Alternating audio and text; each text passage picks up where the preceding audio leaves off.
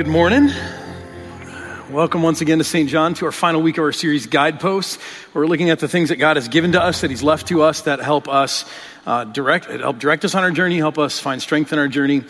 Welcome to those of you who are joining us online too. My name's Dion. And actually, when I say that, in most cases, I've grown accustomed to people responding in one of two ways. When I tell them my name is Dion. One of them is confusion. It's kind of that look where people are like, come again? What was that? Dean? Dan? No, Dion. It's the name that they don't hear every day. And so initially they're not sure that they've heard right. Now, forget ever telling a barista at Starbucks what my name is and actually getting it close on the cup. It's just kind of a game I like to play. What are they actually going to write down? And it's always interesting. It's fun. You would never, if you're a betting person, you would never make any money off of making those bets. But so that's me. So that's one reaction, right? Confusion, and then the other reaction is disbelief. As I'll introduce myself. Hey, my name's Dion. Sometimes people look at me like, Dion, really? As if I'm lying to them. And I don't know if that's because I don't look like a Dion. Maybe they think I'm not soulful enough for that name. Little do they know, I got soul. But so growing up that way with that kind of reaction to my name, I grew a hatred for my name. And in fact, growing up in the 80s in elementary schools in the 80s, I wanted so badly to be one of the 10,000 Jeffs or Chris's that packed our schools in the 80s. Any Jeffs or Chris's here today? Yep. I wanted to be you guys so badly. I just wanted a normal guy's name, and I didn't. I had this name Dion, and so man, I struggled with my name. Now, I'm curious today, how many of you feel like your name fits you? How many of you feel like your name suits you? Yeah, a bunch of you. In fact, why don't you do this? Why don't you turn to your neighbor, and if they don't know your name, tell them your name, and then just quickly answer yes or no. Do you think your name fits? Does it suit you? Go ahead, take a minute and do that.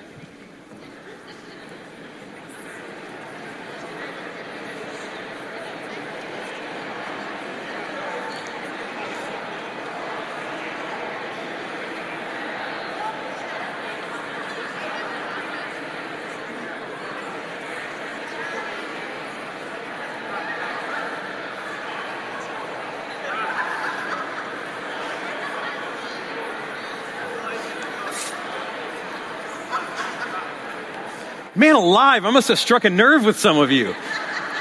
I've never heard that much interaction here. There's laughter and all kinds of stuff. I mean, I think that means that maybe you feel me on this whole name thing. Now, my last name is Garrett. My last name's Garrett, which is a fine name. I like the name Garrett, actually. It's a little confusing for some people what my first name is, and so I get called Garrett just randomly by people all the time. But I love the name Garrett. What I struggled with my last name wasn't the name itself. It was what the name represented to me. See, my branch of the Garrett family tree isn't exactly a dignified branch. My grandpa and his siblings, here's a picture of a bunch of them down here in the bottom corner. They grew up in northern Alabama. This poor little community. In fact, all the Garretts lived on this little mountain in northern Alabama, and most of them were so poor that they couldn't survive there. So they eventually migrated up to outside of Detroit, Michigan, to find work in the factories there. They moved from the crisp, clear, hilly mountain air of northern Alabama to the oil-filled factories of Detroit, Michigan, and surrounding areas, and they went in pursuit of a better life, and they found it in a lot of ways. But as a result of that, my family wasn't very educated. I remember being a kid and going along with my parents to this thing. I wasn't even sure what it was, and we showed up at this huge auditorium, and it was a graduation ceremony, a night school graduation ceremony, where my grandmother was graduating with her GED. And I remember just feeling like proud of her, like what an accomplishment, but also kind of weirded out by that, because there are all these young people who are getting their GED, and then here's my granny who's walking across the stage, and it was kind of a thing that I'm not proud about this, and I feel differently about it now. That I felt a little embarrassed about all of that. Also with my family, in the Garrett family, there's a long history of addiction. We are an addicted people, whether that's substance abuse or an addiction to food or an addiction to approval or the affection of strangers. We got all kinds of problems with that. And then when it comes to the Garrett family, there's our notorious, historic, continual run-ins with the law.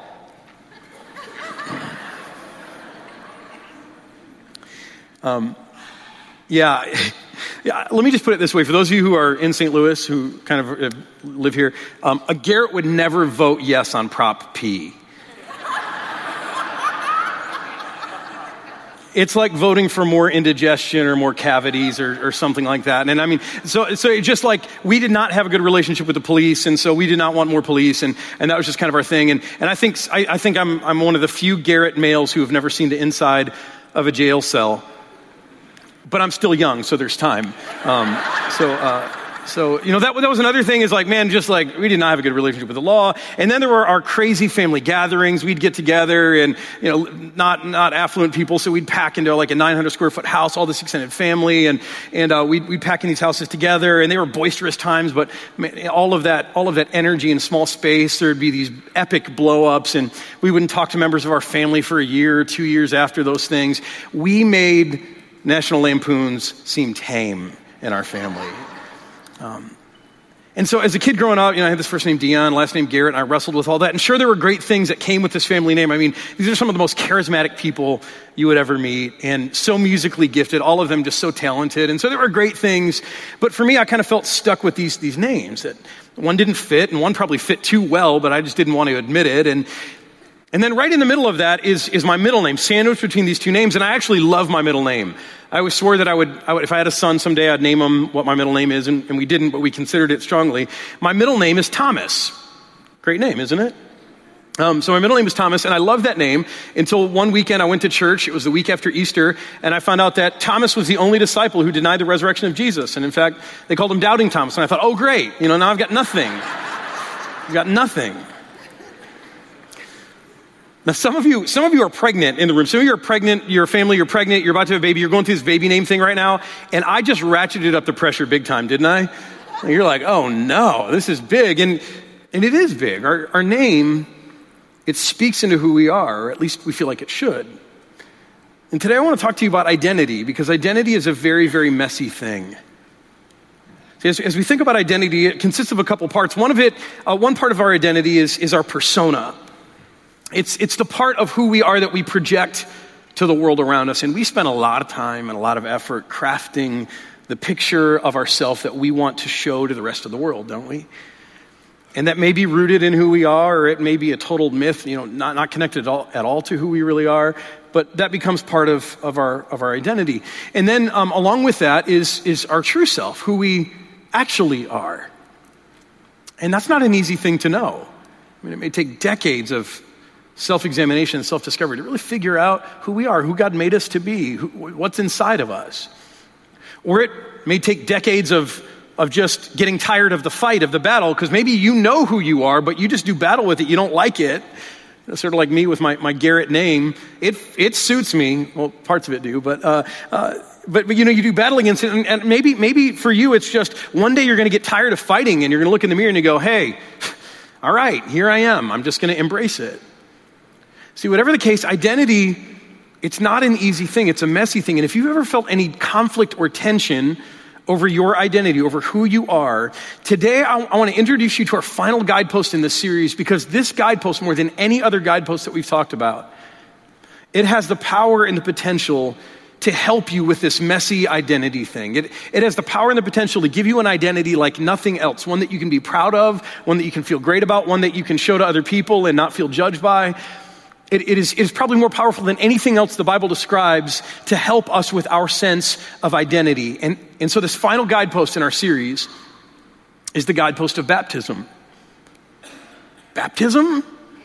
Wait a minute. You mean when we dress up cute little baby girls in dresses and dress up cute little baby boys in dresses and bring them to church, and there's candles, and there's godparents, and there's lunch afterwards, and there's little baby gifts of crosses and tiny little Bibles that no one will ever read that get put in memory boxes for the next few decades.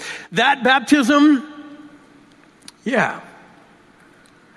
Or some of you are thinking, wait a minute, baptism, the time when you're old enough to finally understand what this is all about, and you want to make your public profession of faith, and so you tell the pastor that you want to follow Jesus, and you want to make a profession of who Jesus is, and so he rewards you by taking you in front of the whole congregation and takes you over to the baptistry, and he tries to drown you in front of everyone publicly.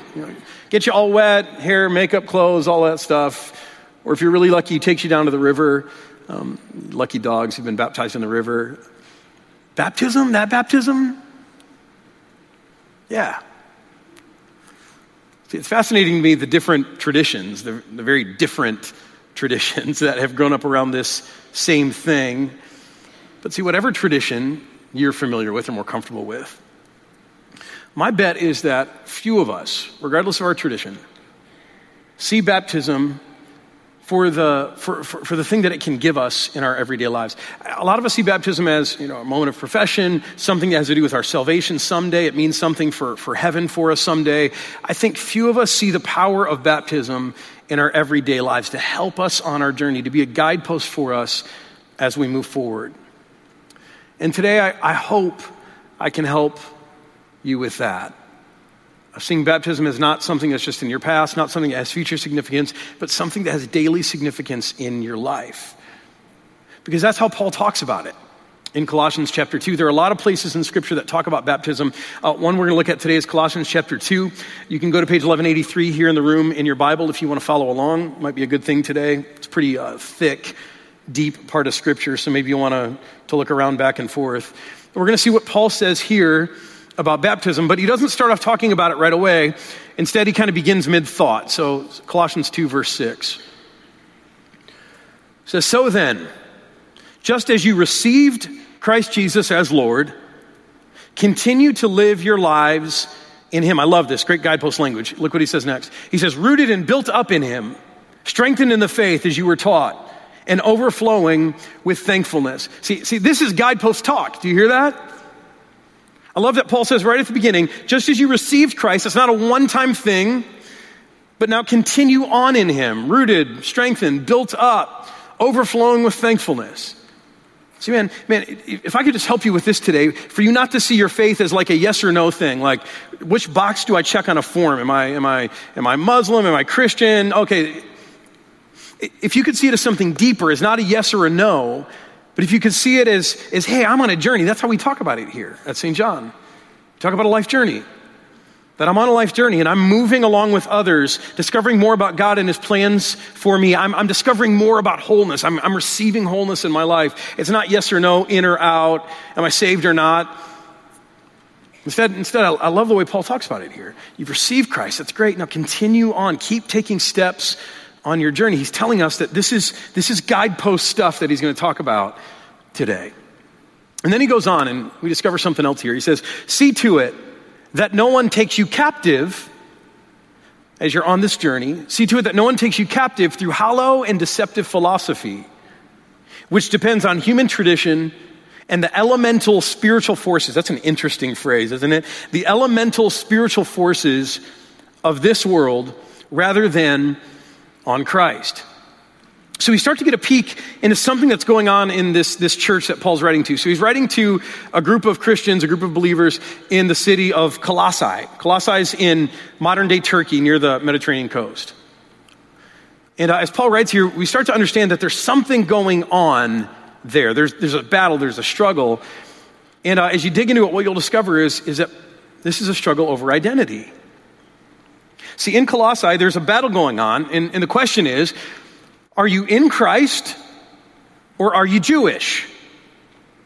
Now, for most people in Colossae, the answer would be yes to both. Because most people who came to Christ first, who received Christ, who began a relationship with him, they started off as Jewish people. He was the Jewish Messiah. It just made sense. So for most people, like it was the answer was yes. It was not an either or. And some of you today who have Jewish backgrounds, this is good news for you. You don't have to decide. You don't have to say, am I Jewish or am I in Christ? The answer for you can be yes. That's how it was for everyone at the beginning of the Christian movement. But then not too long after that movement began, something started to happen. And there were all these other people, these Greek people, non-Jewish people, who came to believe that Jesus was who he said he was, that he was the Son of God, that he died, that he rose again. And for them, they weren't so caught up in the becoming Jewish part. For them, they just wanted to be in Christ, which caused controversy. And the controversy revolved primarily around one issue above everything else. There were lots of facets to it, but one issue above everything else, that was the issue of circumcision. Now see, way back, all the way back to the patriarch Abraham, circumcision was given by God as the defining mark that you were a Hebrew man, a Jewish man. That was the mark, circumcision. And oh, what a mark that must have been, right? So what a mark that was for them. Can't imagine Abraham being like, you, what? Come again? I mean, as much as you might brand your cattle if you're a farmer, or here in the suburbs, you might monogram your water bottle, or whatever else you monogram your car, your laptop. I mean, this was a way of God really marking people and identifying them as his own. And so the way this worked in Hebrew culture, Jewish culture, you might know this, is that on the 8th day, if you had a son, and it was sons because lineage was traced through sons, and we'll talk about that in a minute. I know it doesn't seem exactly fair, and we'll talk about that in a minute. But if you had a son on the 8th day, you would bring him in, and there was none of this like, we're going to wait for him to get older, to see what he decides for himself, or we're just going to give him lots of options, and then we're going to let him pick one, and he's going to get to choose who he wants to be, or who he wants to believe in, or who he wants to follow. No, there was none of that. On the 8th day, if you had a son, you brought him in and you got him circumcised. And it was a way of marking him. And it was on the 8th day, and this is important, it was on the 8th day because it took 6 days for God to create the world. On the 7th day, he rested, so a 7-day window of creation. Right? We honor God as a creator for the first 7 days, but it was on the 8th day as a sign of recreation, that on the 8th day, God is doing something new. He's beginning a new work, a work of recreation, a work of redemption. It was a different kind of covenant. And so on the 8th day, man, you brought your son in. And in a very definitive way, you marked him. And in so doing, what you were giving him was a sense of identity. He would know for the rest of his life who he was, that he belonged to Yahweh. That was the personal name that God gave his people to call him in the Old Testament. He would know that he belonged to Yahweh. That he belonged to the family of God. It was this great gift of identity. But here's what happened along the way, like so often happens to us even today, people lost the intention. They lost sight of the intention for circumcision. And some started to see it not as God giving us the blessing of identity, of claiming us, of marking us, of saying, hey, you're mine. You need to know who you are and whose you are. But people started to see it as an act of obedience. So they started to see it as, hey, if you want to prove that you are devout, if you want to prove that you are all in, you are hardcore, then you got to be circumcised. If you want to prove that you're willing to sacrifice big things in the name of God, then you got to be circumcised. And it became more about human action and what we were willing to do and to go to radical extremes and to prove our devoutness, our faithfulness, or our commitment, than it became what it was meant to be, this gift of identity that God gives to us. And so that's what's going on in Colossae, this battle over identity. And I want you to see how Paul, a guy who was circumcised, a Jewish man, I want you to see how he begins to unravel this. He says, for in Christ, right? Remember the question? Are you Jewish? Are you in Christ? For in Christ, all the fullness of the deity lives in bodily form. And in Christ, you have been brought to fullness. I love this, that you've been brought to fullness. Paul makes it so clear to the Colossian Christians. I want to make it clear here that what is this ultimately about for us, this journey that we're on? It's about becoming a better person and becoming more moral and following the commandments and showing up to church and raising your kids the right way, giving them a moral framework for life, proving commitment, proving obedience. Maybe. But what is it ultimately about for Paul? And in Christ, you have been brought to what? Fullness. And if you come around here often, you hear us talking about this over and over and over again. What is this journey all about? It's about fullness. It's about wholeness. It's about abundance. It's what it's been about since the beginning of time when God created us. It's all about us discovering the fullness, the wholeness that God has for us that comes through a relationship with Him. All that other stuff has got its place, but that's not what it's ultimately about. it's ultimately about this. It's about fullness. Don't ever get that wrong. And if you take anything from today, take this from today, that what God wants for you is fullness. And if you come here, if you're streaming for any other reason, because you're trying to prove that you're a good person or you're trying to win favor with God or anything else, just uproot that thing and put this in its place, that God wants to bring you to fullness. And not only that, Paul says, but how does God do that? Is it through some human tradition like circumcision? Is it through some elemental spiritual force or whatever that language was? No, he says, how do you get fullness? You get it in Christ. And in Christ, you have been brought to fullness. It has happened for you. He is the head over every power and authority. He goes on, he says, in him you were also circumcised with a circumcision not performed by human hands. Your whole self, ruled by the flesh, was put off when you were circumcised by Christ. Now, not everyone in this room is a Bible scholar, and that's okay. You don't have to be. But for those of you who know your Bible really well, who especially know the Gospels pretty well, let me ask you, do you remember that time when Jesus, when he went out into the field and he was teaching people, and then he just started circumcising everybody? Remember that? Remember that time? Come on. What about this? Do you remember the time where Jesus loaded up all of his disciples into the 15-passenger church van? And they drove up to Colossae. And they went up to Colossae and they showed up there and they did a mobile circumcision clinic for all of those Greek.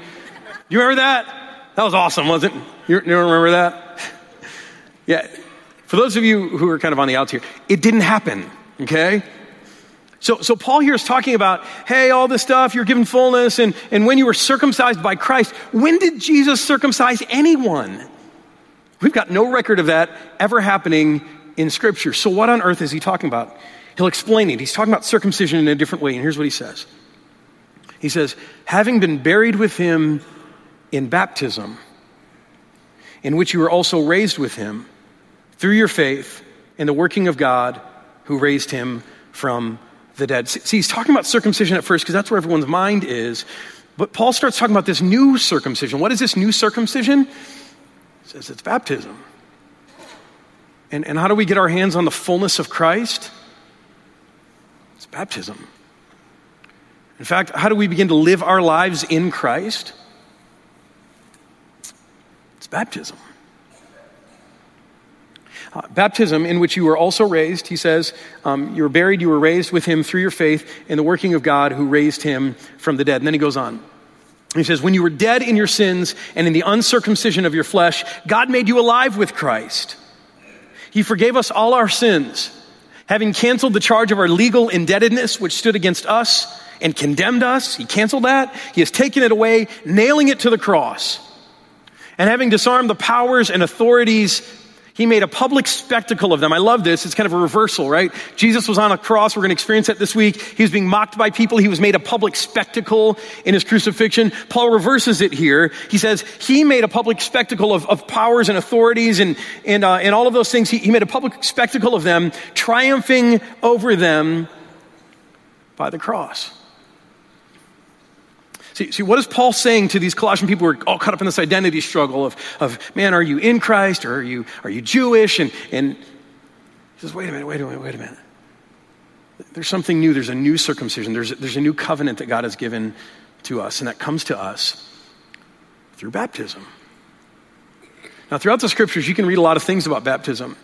You can read in 1 Peter that baptism saves us. I mean, it says it in plain language. If you struggle with that, just go study that. Please write that verse down, 1 Peter 3:21.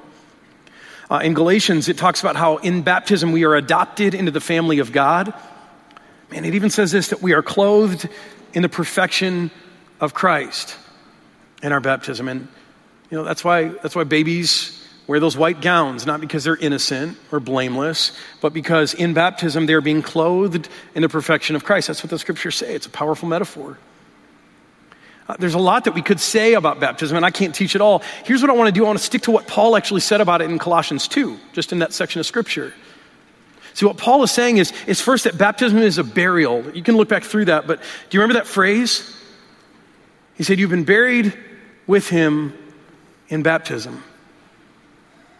See, how many of us think of our baptism as our burial, as our death to sin, as a way that we can put off the old flesh, not just once, but every day, as the end to our sinful self? How many of us feel frustrated? You live life and you try to do your best, and yet you keep getting hung up on the same things, the same struggles, the same forms of brokenness. And you just get so sick of yourself. Do you ever feel that way? Tell me I'm not alone. What does Paul say? Paul says that in baptism we've been buried. It's our burial, that those things about us that we hate, those things that we can't seem to get over, the things we can't seem to get victory over, in a very real way, in an eternal way, from a divine perspective, we're dead to those things. And not only that, baptism is also a resurrection. So we're buried with Christ, but we're also raised with Christ. When does eternal life begin for us? When I die, when Jesus comes and takes me to heaven? And no. Eternal life begins when we are buried with Christ in baptism and we are raised again to new life. That's when life begins, and it's a life that's so powerful that death can't stop it. Death can't put it out.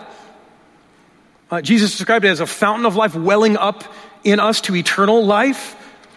It's that significant. It's a kind of life that begins today and it goes on forever. So baptism is a burial, it's a resurrection. Ultimately, baptism is my union with the cross in the empty tomb.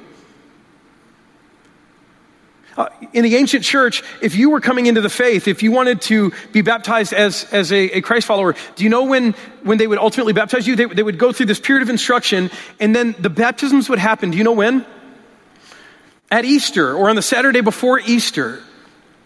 Why? Because they understood this truth that baptism was my personal union with the cross and the empty tomb. Jesus died 2,000 years ago, and he did it for the whole world, and it's an offer, an invitation that he gives to everyone.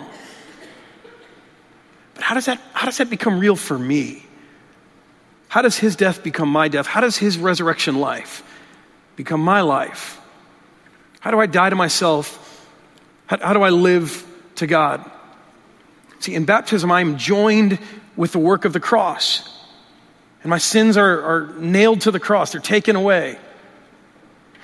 And more than that, I'm joined with the empty tomb. I'm brought to new life. It's a forgiveness of my sins. Baptism is. Paul talked about it, having canceled the charge of our legal indebtedness. In Mark 16, it says that baptism is for the forgiveness of our sins. But ultimately, what I want to talk about today is, I want to go back to where we started. Paul says really clearly here that baptism is my new identity. See, that's what I think makes it so powerful. All those things do, but I think that's what makes it so powerful for daily living. That in baptism, I have a new identity. See, go back to the church at Colossae. The question for them was, are you Jewish enough? And how Jewish do you have to be in order to have God love you? How Jewish do you have to be in order to belong? How Jewish do you have to be in order to fit in, to be valued, to be loved?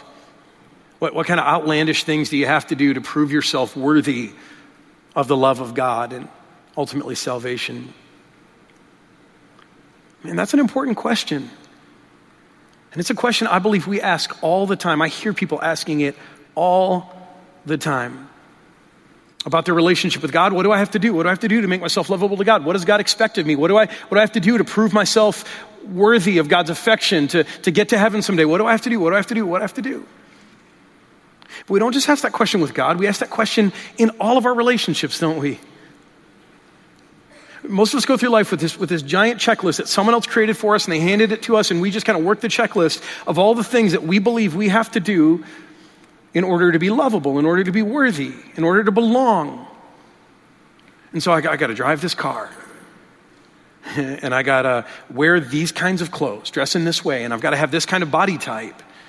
And I've got to join this sorority. I've got to make this team. I've got to play this sport or do this extracurricular activity. I've got to date this girl. I've got to live in this zip code. I've got to drink out of this brand of thermal cup, not the other brand, this brand, because this is the brand that everyone drinks from. I'm not kidding. It's everything, right? We have this checklist in life that we go through, and it is so oppressive. And Jesus wants you to be free from that. Do you know that? Jesus wants you to be free from all of that. That's the issue in Colossae. All of these requirements that it takes to prove that you're Jewish before you can be lovable to God. Jesus wants you to be free from that checklist to belonging and worthiness.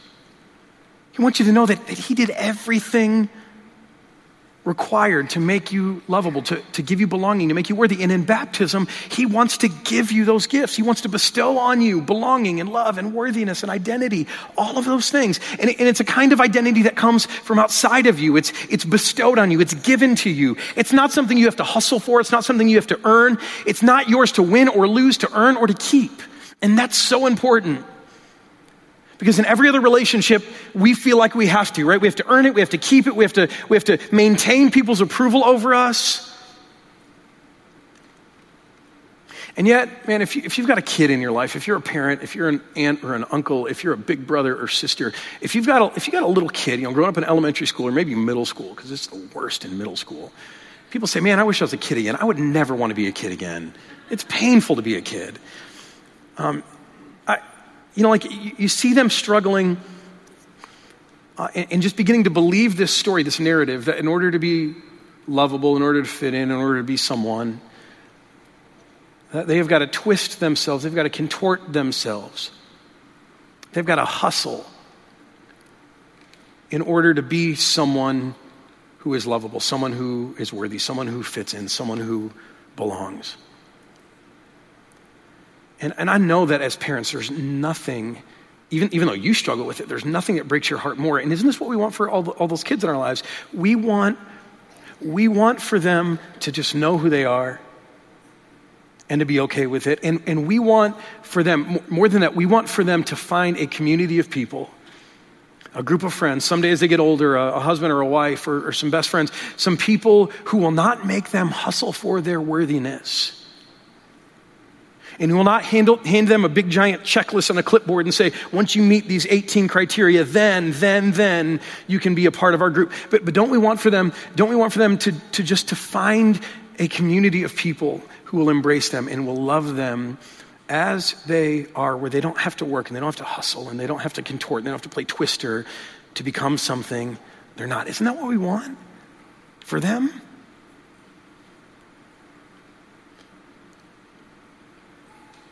Do you also want that for yourself?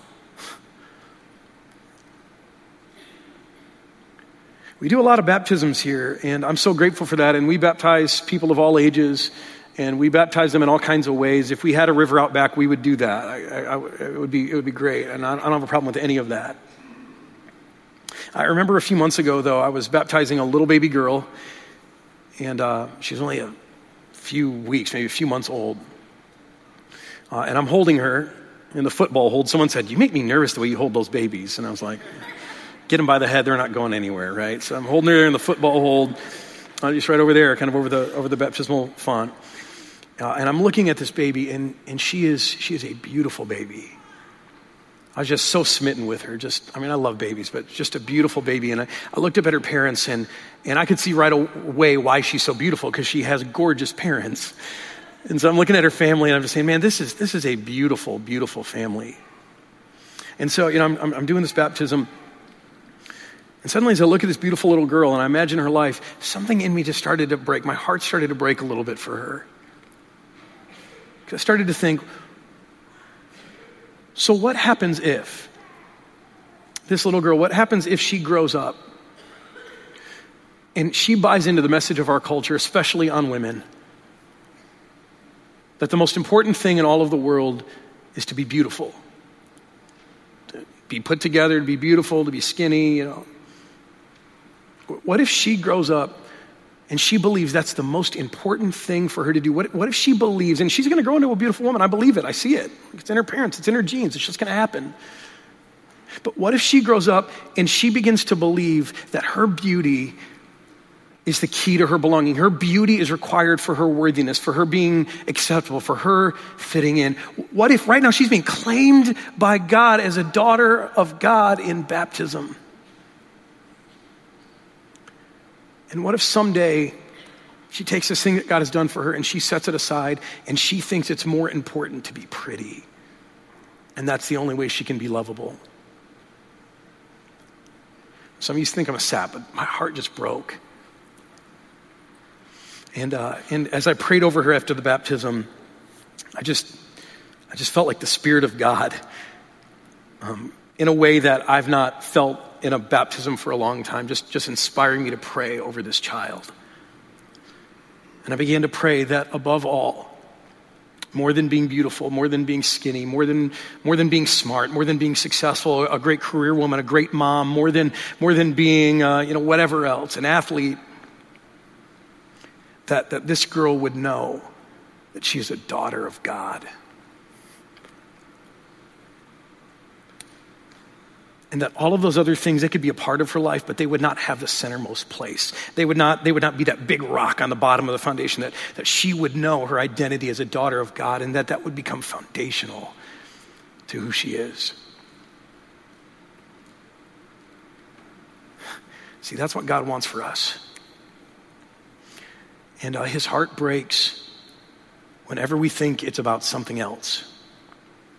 Being beautiful, being skinny, being rich, being powerful, being athletic, being smart, being the person who walks into a room and the whole room just lights up and everyone knows your name and everyone loves you, of being generous, of whatever it is, even good things.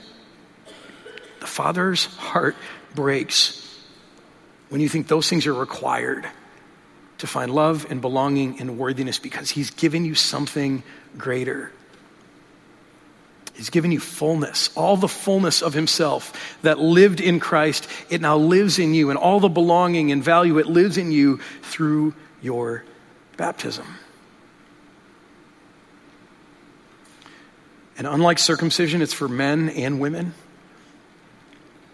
And it's not about your sacrifice, it's about the sacrifice that Jesus made. It's not your blood that's required, it's his blood.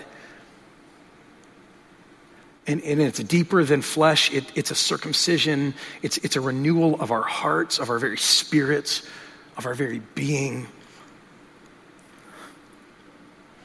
So today, we're on the doorstep of Holy Week. And this week, I hope you show up. I hope you come to the Prayer Labyrinth. I hope you come to In the Red. And I hope you remember what Jesus does. But I hope this week you also are able to remember what it was all for.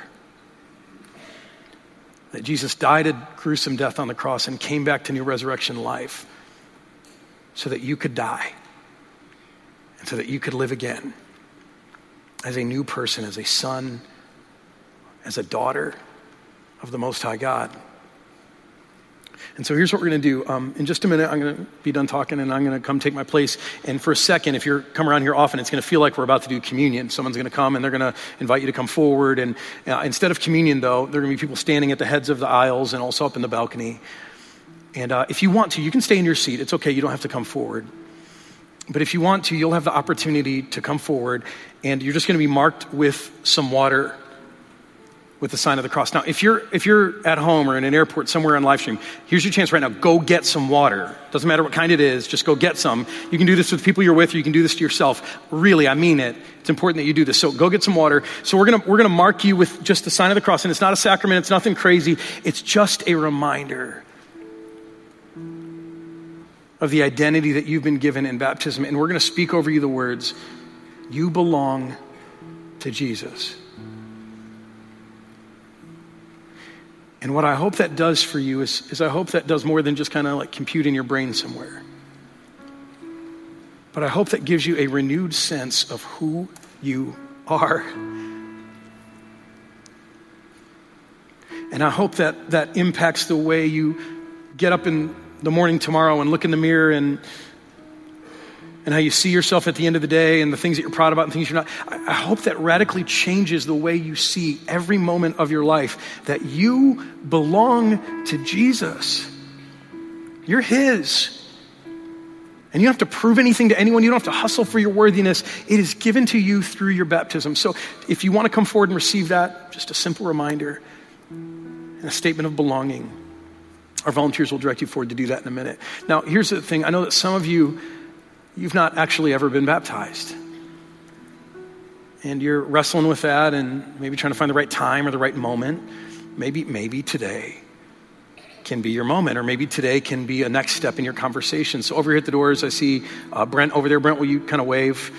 If you're someone who just wants to find out more about baptism, if you want today to be your day, or if you want today to be another step forward toward that day, if you're just ready to claim this identity, if you are tired of hustling, and you want to be given a new identity, just go talk to Brent. See, you belong. And what happened to you in your baptism, what will happen to you in your baptism, is far more than a one-time historic thing.